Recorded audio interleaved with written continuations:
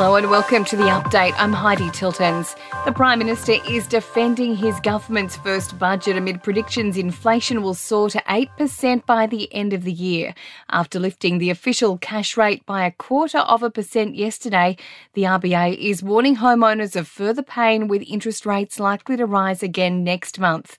But Anthony Albanese is defending the lack of cash handouts in Labor's blueprint, saying it would be counterproductive. Inflation is in double digits in parts of Europe and North America.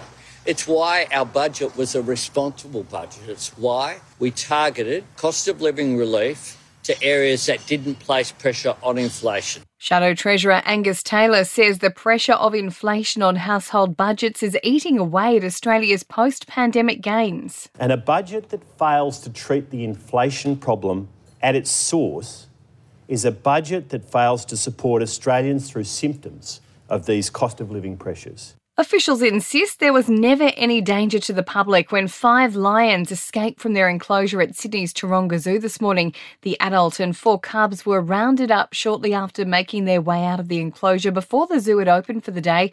Executive Director Simon Duffy says an investigation is underway. They did breach the containment fence. We don't have the exact details of how and why that occurred. That is very much a focus of our incident response and also the review that will be conducted now. The Sydney TikToker who made headlines for claiming to predict daily COVID case numbers has been spared a conviction for encouraging people to flout pandemic rules. John Bernard K. Roos has been sentenced to a 2-year conditional release order. More than 1,000 Volkswagen Golf cars are being recalled across Australia. Due to a manufacturing issue, the radiator may not be properly secured in some models made between 2019 and 2022. Microplastics have been found to be capable of carrying viruses for at least 10 days. A study's found 1 in 2 tested viruses could still be detected on polystyrene particles after more than a week, meaning there could be an increased risk of transmission through waterways and the environment.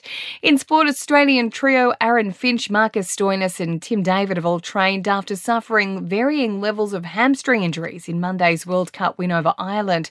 The Aussies face a must-win against Afghanistan on Friday to keep their 2020 World Cup defence alive. 10 debutantes will feature for the Gillaroos when they begin their Women's Rugby League World Cup campaign against the Cook Islands in the UK tomorrow morning, and champion horse Gold Trip will have a spell after Tuesday's Melbourne Cup triumph. In entertainment news, while Taylor Swift has announced her first tour in 5 years, there's still no word on when she'll head down under. The singer's set to hit the road for her Eras Stadium tour with 90 new songs and a star cast of musicians.